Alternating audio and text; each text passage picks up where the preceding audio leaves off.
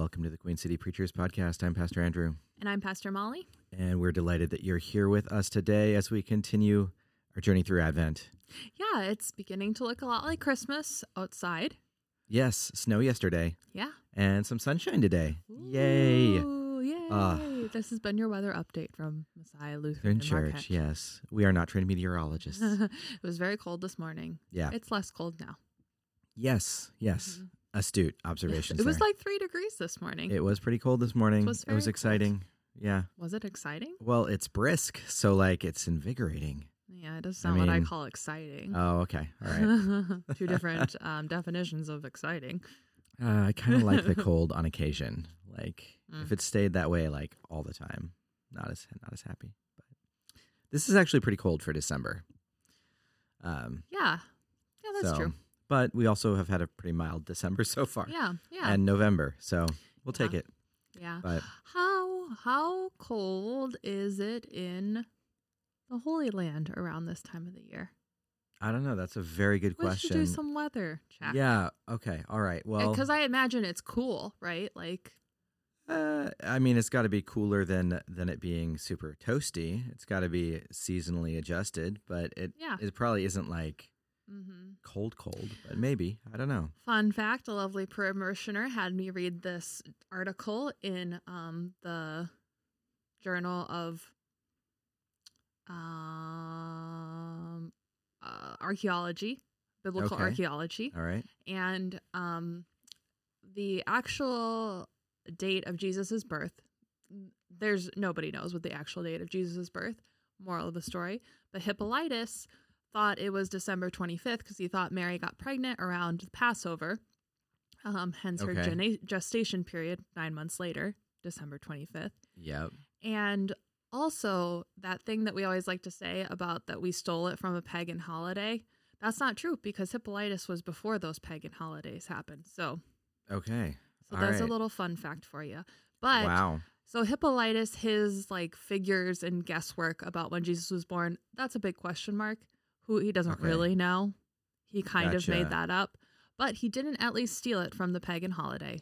Jesus' birthday came first from him. So, but it is still very centered around, the solstice and the light, right? Yeah. So yeah. There's that. There's overlap. It's currently 58 degrees in Jerusalem. Oh, that sounds balmy and delightful. I know. Mm-hmm. So it's not that cold. Yeah, but at nighttime it's probably pretty chilly. It is. Yeah. Yeah. It's nighttime there. Is it? Or is it?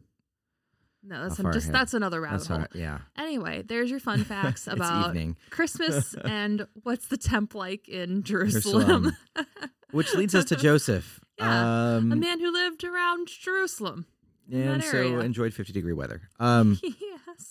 Yeah, so we're kind of bouncing around between the Gospels this Advent season. And so we are now in Matthew in the first chapter. Just a reminder, I know Pastor Molly and I have done this before. We've kind of walked through the Christmas quiz and what we know and what we don't know and getting right and getting wrong types of things. And this is one of the fun ones is that in Luke, we hear about Mary finding out about Jesus and the Magnificat. But we hear nothing about Joseph. Mm-hmm. It's in Matthew that we hear about Joseph, but we don't get Mary hearing in the same way. Yeah. And so it's very interesting that the two Gospels have different takes and different perspectives to this story. Very different perspectives. Very different perspectives. So I'm going to... About whose story is important to tell. Yes, yeah. So, we can debate those pieces. I think we know. we know whose story is more important, Mary's. Yeah. But at the same time, it's interesting thinking about who Matthew is speaking to, the patriarchal culture, and how this story is told, and why Matthew tells it through this lens. Yeah. Because I think that there's some meaning and there's value to that too for us today, is to say, okay, let's examine this and say, what does this actually mean about God that we hear this part of this story? Yeah, and I think you're saying the purpose behind it too, with the genealogy, which you focused on that one day, right? Yeah, that Matthew's... The first chapter of Matthew is the entirety of the genealogy, dating back to David, who Jesus is supposed to be descended from. Right, and so where we're picking up is right after the genealogy. Yeah, and so Joseph needs to fit into this because of that genealogy. Because he's in the genealogy. He is the Davidic genealogy. So yeah, he is. Hence the importance of Joseph. Joseph. Mhm. So, I mean, so there's some rationale here. Mm-hmm. But let's hear the rest of this little piece of the story, which is verses 18 through 25. Lay it on us. So now the birth of Jesus the Messiah took place in this way. When his mother Mary had been engaged to Joseph, but before they lived together, she was found to be with child from the Holy Spirit. Her husband Joseph, being a righteous man and unwilling to expose her to public disgrace, planned to dismiss her quietly. But just when he had resolved to do this, an angel of the Lord appeared to him in a dream and said, Joseph, son of David, do not be afraid to take Mary as your wife, for the child conceived in her is from the Holy Spirit. And she will bear a son, and you are to name him Jesus, for he will save his people from their sins. All this took place to fulfill what had been spoken by the Lord through the prophet. Look, the virgin shall conceive and bear a son, and they shall name him Emmanuel, which means God is with us. And when Joseph awoke from sleep, he did as the angel of the Lord commanded him. He took her as his wife, but had no marital relations with her until she had borne a son, and he named him Jesus. Unnecessary extra facts. Right? Yep. Yeah. It's like, this is to prove that she was a virgin. Wait, Yeah. Anyway, awkward. Yeah. So first off, what's really interesting is like just thinking about, so we don't get shepherds, we angel. don't get them going to Jerusalem, to Bethlehem. Like we don't get any of that. What we get is the birth of Jesus happened this way. Yeah. Also known as an angel came to Joseph in his dream. Yeah. Listen up. This is how it happened. Right. That's how I envisioned Matthew saying. Yeah. It's like, I know those other guys told you it happened one way, but listen up. This is how it happened. Yeah. Bing, bang, boom. A child Right. is born. Right? Yeah. Which is annoying because it cuts out like one of the greatest parts when Mary goes to talk to Elizabeth and the connections between Jesus and John the Baptist and Right. So we need Luke. We need Luke's gospel. we do. Vastly. But let's unpack this a little bit more because this is it's interesting. So like just from the get-go, Mary's engaged to Joseph. Mm-hmm. All right, so they're planning to get married, or we hear that, which, is Matthew's way of saying this is a legitimate relationship. Joseph is actually in relationship with Mary, right? So in some ways, this gives the bona fides of Joseph's lineage and family connections to Mary. Because they are... Because they're betrothed. They're going to be married. Yeah. Yeah. And so he's going to be the father. He's going to be the father. Yes. I mean, the whole lineage question, that's a hot mess, right? Like, is Joseph, how does Davidic lineage work if Jesus' dad is actually God, not Joseph? But Well, it's also... God is the father of us all. It's true. But I also think that, like, some of it is it necessarily about genetic, biological lineage as much as it is lineage of story? Yes. And I think that's what's significant here, is that the Yeah. story The is prophetic connected. story. Yeah, right. That story matters in that way. The promise of what was told being upheld, right? The Absolutely. covenantal promise. Yeah. So we have them being engaged, and then Joseph. So even before we know are that they married? Because it says her husband Joseph, right? Yeah. So maybe they are. We don't know. Her fiance Joseph? It doesn't say fiance. It says her Her husband husband. Joseph. I know. So do they get married before they go to also because they go there for the census, right? So Yeah. And the dismissal word used later could be divorce. So let's just assume that they're married at this point. That the language is kind of like because it's that he was betrothed to her, meaning promised to be in contract for marriage. Yeah, and I did a little research on the marriage stuff. Yeah. And it was like a year-ish, right? Okay. They were young women in biblical Judaism were normally betrothed when they were about 12 and then married when they were about 13. Oofta. And young men were normally married by like the time they were 18. Yeah, okay. So Joseph probably wasn't an elder statesman. What? You mean Joseph was a teenager? Yeah, they were like too, like even if he had a first wife and had children from the first wife, and he could still, be like Early 20s. Early 20s, yeah, totally. for sure. Yeah, So. which is interesting.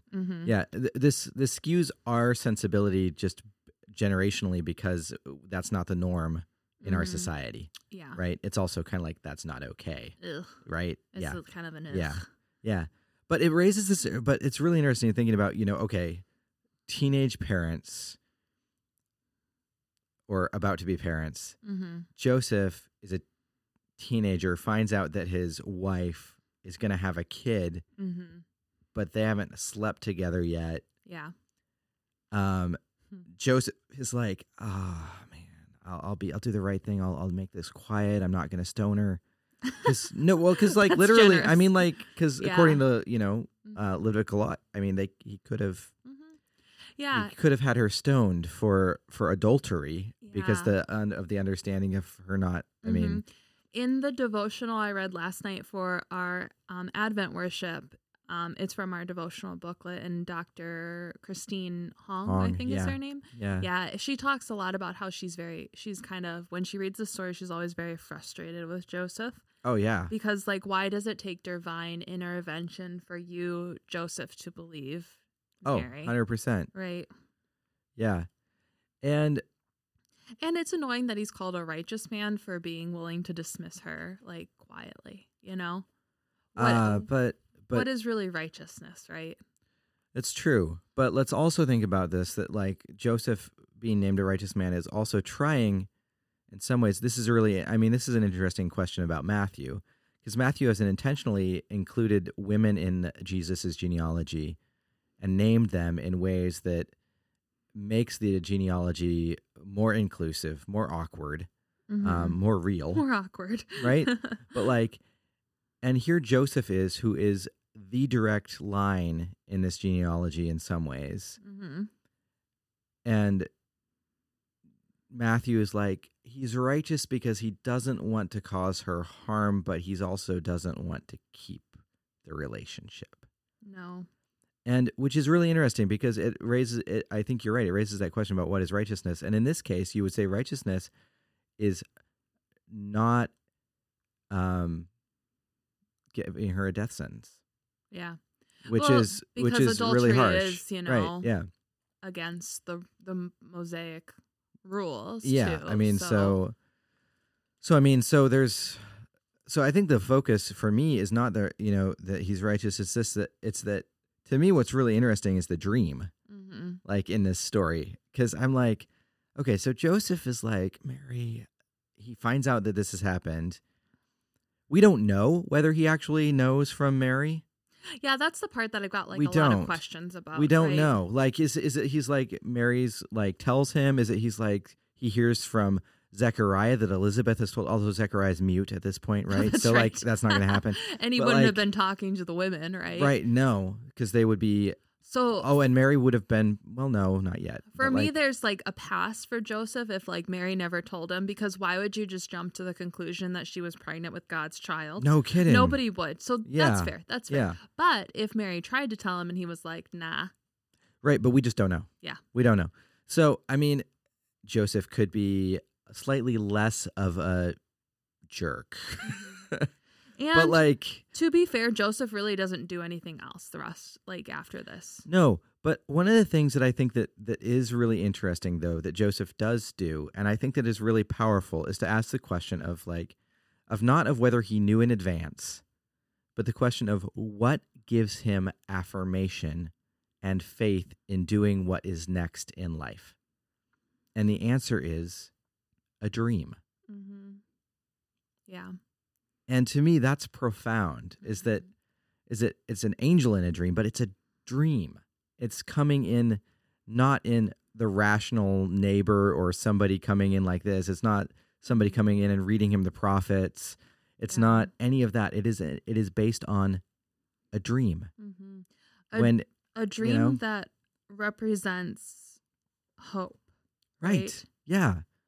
It's hope-filled. Yeah. It's not, in this essence, it's not the law that gets Joseph to do the right thing. The law actually gets Joseph to do kind of the easy thing. Yeah. But it is grace. The dismissal. It's the grace and the hope that allows Joseph to do the hard thing. Yeah, which is really profound. Mm-hmm. And the hard thing is even compounded more because if you actually think about it, not only is he told that he's about to, that his fiance, his wife, is about to have a kid that's Mhm. not really his kid, but is his kid. Yeah. But he's not even going to get to name the kid. The kid's already been named. Yeah. And like, there's Yeah. nothing that like, You know, there's all these layers to that yeah. you're just kind of like, Oh, Joseph, sorry, that, man. like he's just that in some ways it's not as extreme as Mhm. Mary's yes, right? I Yeah. mean, that is incredible. But at the same time, this is a powerful story of Joseph's yes, Mhm. Yeah. right? That he Yeah. says 'Cause yes he's to this. yeah, taking on a lot. A lot, a lot, a lot. Yeah. Yeah. And that he wakes up and he's like, "Okay, that's Yeah. what I'm going to do." You know? Yeah. He's not confused. He doesn't need that time to think about it. He's just like, "All right, I will take her as my wife." I will do this. And They were married before he was born because he took her as his wife, but had no marital relations with her until she had born a right. son. So linguistics aside, they were Yeah. married at some point. Yes. Okay. Right. Well, I just knows? think that's important for the genealogy, right? Because if It you marry is. somebody before they have the baby and you're married when they had the baby, then the baby is yours. But if not, then the baby's not yours, right? Yeah, I guess Legally. so. Legally speaking. Legally. Yeah. That there is not the onus of Mm-hmm. paternity. Yes. Yeah. Yep. That's So- what I'm thinking of. Yeah, no, that's interesting. Mm-hmm. But it makes me. I think one of the things like I've been thinking about with this is how do we understand this in the sense of our lives, you know, and waiting and receiving news, and making decisions and discernment Mm-hmm. and dreams and hope, and where does the hope come in? Yeah. Like it's really intriguing to me. Like your comment, Molly, is one of the things that I've been really chewing on. Is that the good news in this story comes through a dream. Mm-hmm. What allows Joseph to do this is through the dream. Mm-hmm. And it makes me ask the question, for the hard things in our lives, where are we receiving that good news? Where The little where push. yeah, and what are the dreams, right? Mhm. That Well, are mine hard aren't or literal dreams. right. Well, I mean, and I think that most of us don't I never have any have good literal dreams. Right, yeah. Yeah, I mean, But you mean like figuratively? I mean right? Like, figuratively. what are our dreams and what did they push us to do? That's hard. it's hard. Yeah. And how do they also give us that grace and that hope? Mm-hmm. Because I feel like that's the tension in this story of thinking about the lineages, that in our lineage, for example, we have all the messiness. We have maybe we even have the good too, right? And the royalty even. But like at the same time, we also have the messiness. And just as we have that, we also have the desire to be righteous and to do the right thing, Mm-hmm. but also the wrestling with how do we navigate things, Mm-hmm. and the seeking for hope, and how do we actually do the hard things that are actually the right things to do, Yeah. right? Like, Yeah. where does that come from? I mean, where does Mary's yes come from? It comes from like the do not be afraid, right? The assurance. So if you heard noise in the background, my phone just dinged. Apologies. Should have silenced that. We don't now like have sound effects. We don't have sound effects. We haven't had it. We should add that. That'd be fun. Yeah. But Hmm. but I wonder, like, what's the hope of the Christmas message in that, right? Yeah. Like the darkest time of the year. Mm-hmm. And I think back. I don't know where this comes from, but one of the things that is said is kind of like how dangerous hope is, right? yeah. I think because hope is the thing that really drives us to action, right? Yeah, it does. But so that's interesting. Hope drives us to action, and one of the things that like Matthew is known for is kind of a justice and righteousness Mm-hmm. like motif, right? Yeah. And so in some ways, like Joseph trying to be the righteous one, Mm-hmm.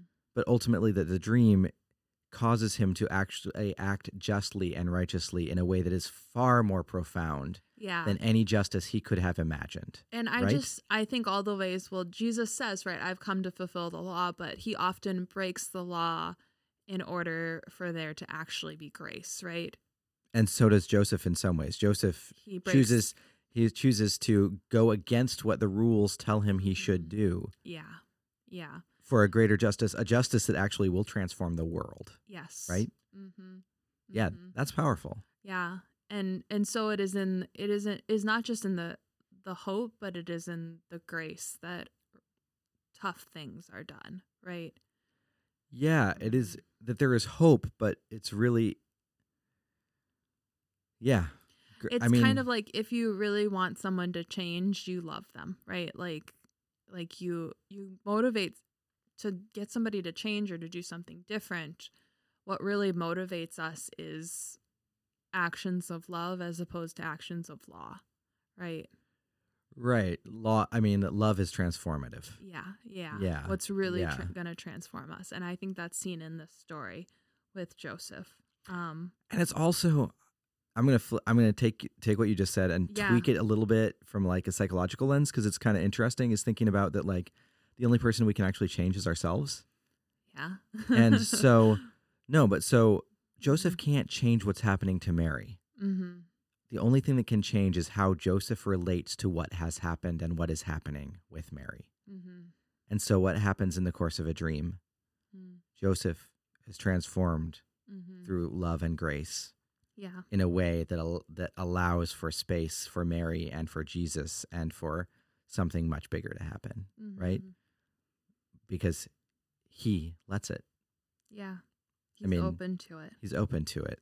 Yeah. I mean, it's interesting. Like, I mean, what would have happened if Joseph had said no? The unwed, single, unmarried mother of Jesus, right? I mean, like, Yeah. which is, also a true story in many ways, right? I mean, like, that is part of that tension as well. In some ways, she was alone. She had Elizabeth, but not. Mm-hmm. I mean, maternity was very different than it is today. Mm-hmm. Do we really need Joseph other than to uphold the lineage? I think we do in this story, because I think we need Joseph to remind us that grace and hope can come in dreams and can come in ways that God's understanding of justice and relationship with us is something that we, even in what has been revealed through law, is not full. It's not complete. Yeah. Right? That we need more than that, and that comes in Christ. And in some ways, that's what Joseph hears, and that's what then changes it for him. Mm-hmm. It's so interesting how, like, this beginning story is a little microcosm, like you were saying, of the gospel and what happens in the gospel, right? It's like the first, like, even before Jesus is born, like, just the gift of his birth is kind of revealing what he is coming to actually do later, right? Oh, absolutely. To change people's hearts and let them hope. And it's even showing, even in this little passage with Joseph, the perversion of what justice is. Yeah. Which we will see later in, by Easter, right? We see these stories in Holy Week of that justice is not justice. Yeah. And so Jesus is shifting those boundaries and breaking them and there's no defeating hope death. There's no hope in playing it safe, right? No, yeah, it's really interesting because, like, at first you're like, yeah, Joseph, way to be a good guy, and then you're like, but you're not really that great a guy. But wasn't that awesome? Yeah, and then you're just kind of like, and then ultimately he takes a bigger risk. He takes the biggest risk of all. Yeah, which is like, yes, I'll take you. Yes, I will do this. And when I think to Jesus's death too, right? There's no hope in playing it safe. When I think about, like, what the Pharisees and the religious leaders do by turning Jesus over, is playing it safe within the Roman Empire, right? It is. They're trying to uphold their safety by killing Jesus and making him the scapegoat. And the resurrection is the big flip. And it's this idea that no matter what you do, God's hope will reign. Yeah. But it is really great for you when you say yes to God's hope, right? Yeah, like, absolutely. God's going to make the hope no matter what you do, but it'd be great if you, like, wanted to, like, come along too. Absolutely. Right. And I think that's, like, I mean, I love that, like, that, and his name will be like Emmanuel, which means God is with us, right? Yeah, like quoting scripture there, but like that it's really great because it's God is with us, which is a reminder that, in some ways to Joseph, that God is present not in the rules, but in the wild grace. Because in some ways, this is one of the huge transformations that Jesus brings, is that God is not centralized in a temple anymore. God is not centralized in rules and in law anymore. God is centralized in grace and love and in a body, in the personhood of Christ. And like, that is so radical and amazing. And so in some ways, this is also that foreshadowing of how amazing that is, and that defies and stands in the face of the norm. Absolutely. Yeah. I got a tangent. I guess I don't know the origins of this, but you are to name him Jesus, for he will save his people from their sins. Is that what the name Joshua means? Yeshua means God saves. God saves. Okay. Yeah. All right. I couldn't remember that. Okay. So the next time you know somebody named Josh, God saves. Yeah. I remember the first. It was like not that long ago when I found out that Jesus actually was Joshua. Joshua. I was like, whoa, my mind is blown. Yeah. It's pretty powerful. Yeah. So is he named after Joshua from Moses and Joshua?